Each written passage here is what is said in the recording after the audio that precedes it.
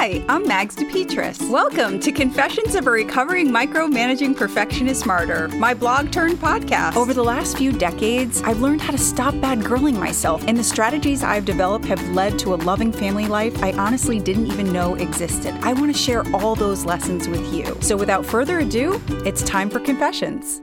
Teasey Pleasies, a solution to taming the unpleasable. After last week's episode, Easy Pleasies, I got to thinking about the Teasey Pleasies in my life.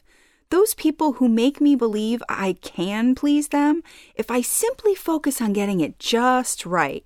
I've invested a great deal of time and resources into my commitment to bring joy to these types of people.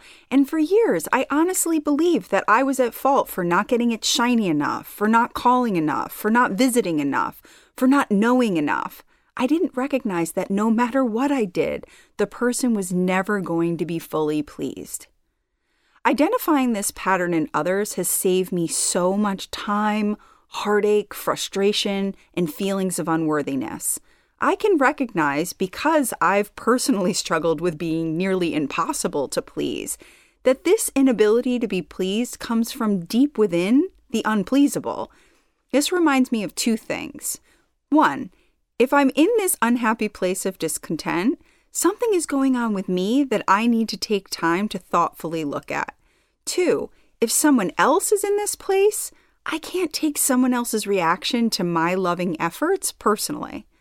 So, whether I'm dealing with a teasy pleasy or I have a case of the teasy pleasies, the remedy for either seems to be keep the focus on myself. Okay, if you're anything like me, you didn't even think about subscribing to this podcast, so this is your reminder. Please subscribe, rate, review, and tell your friends. And also, head over to magsdepetris.com. That's Mags, DEPETRIS.com to subscribe. There you can stay up to date with everything that's going on at Confessions. Have a wonderful day and take care.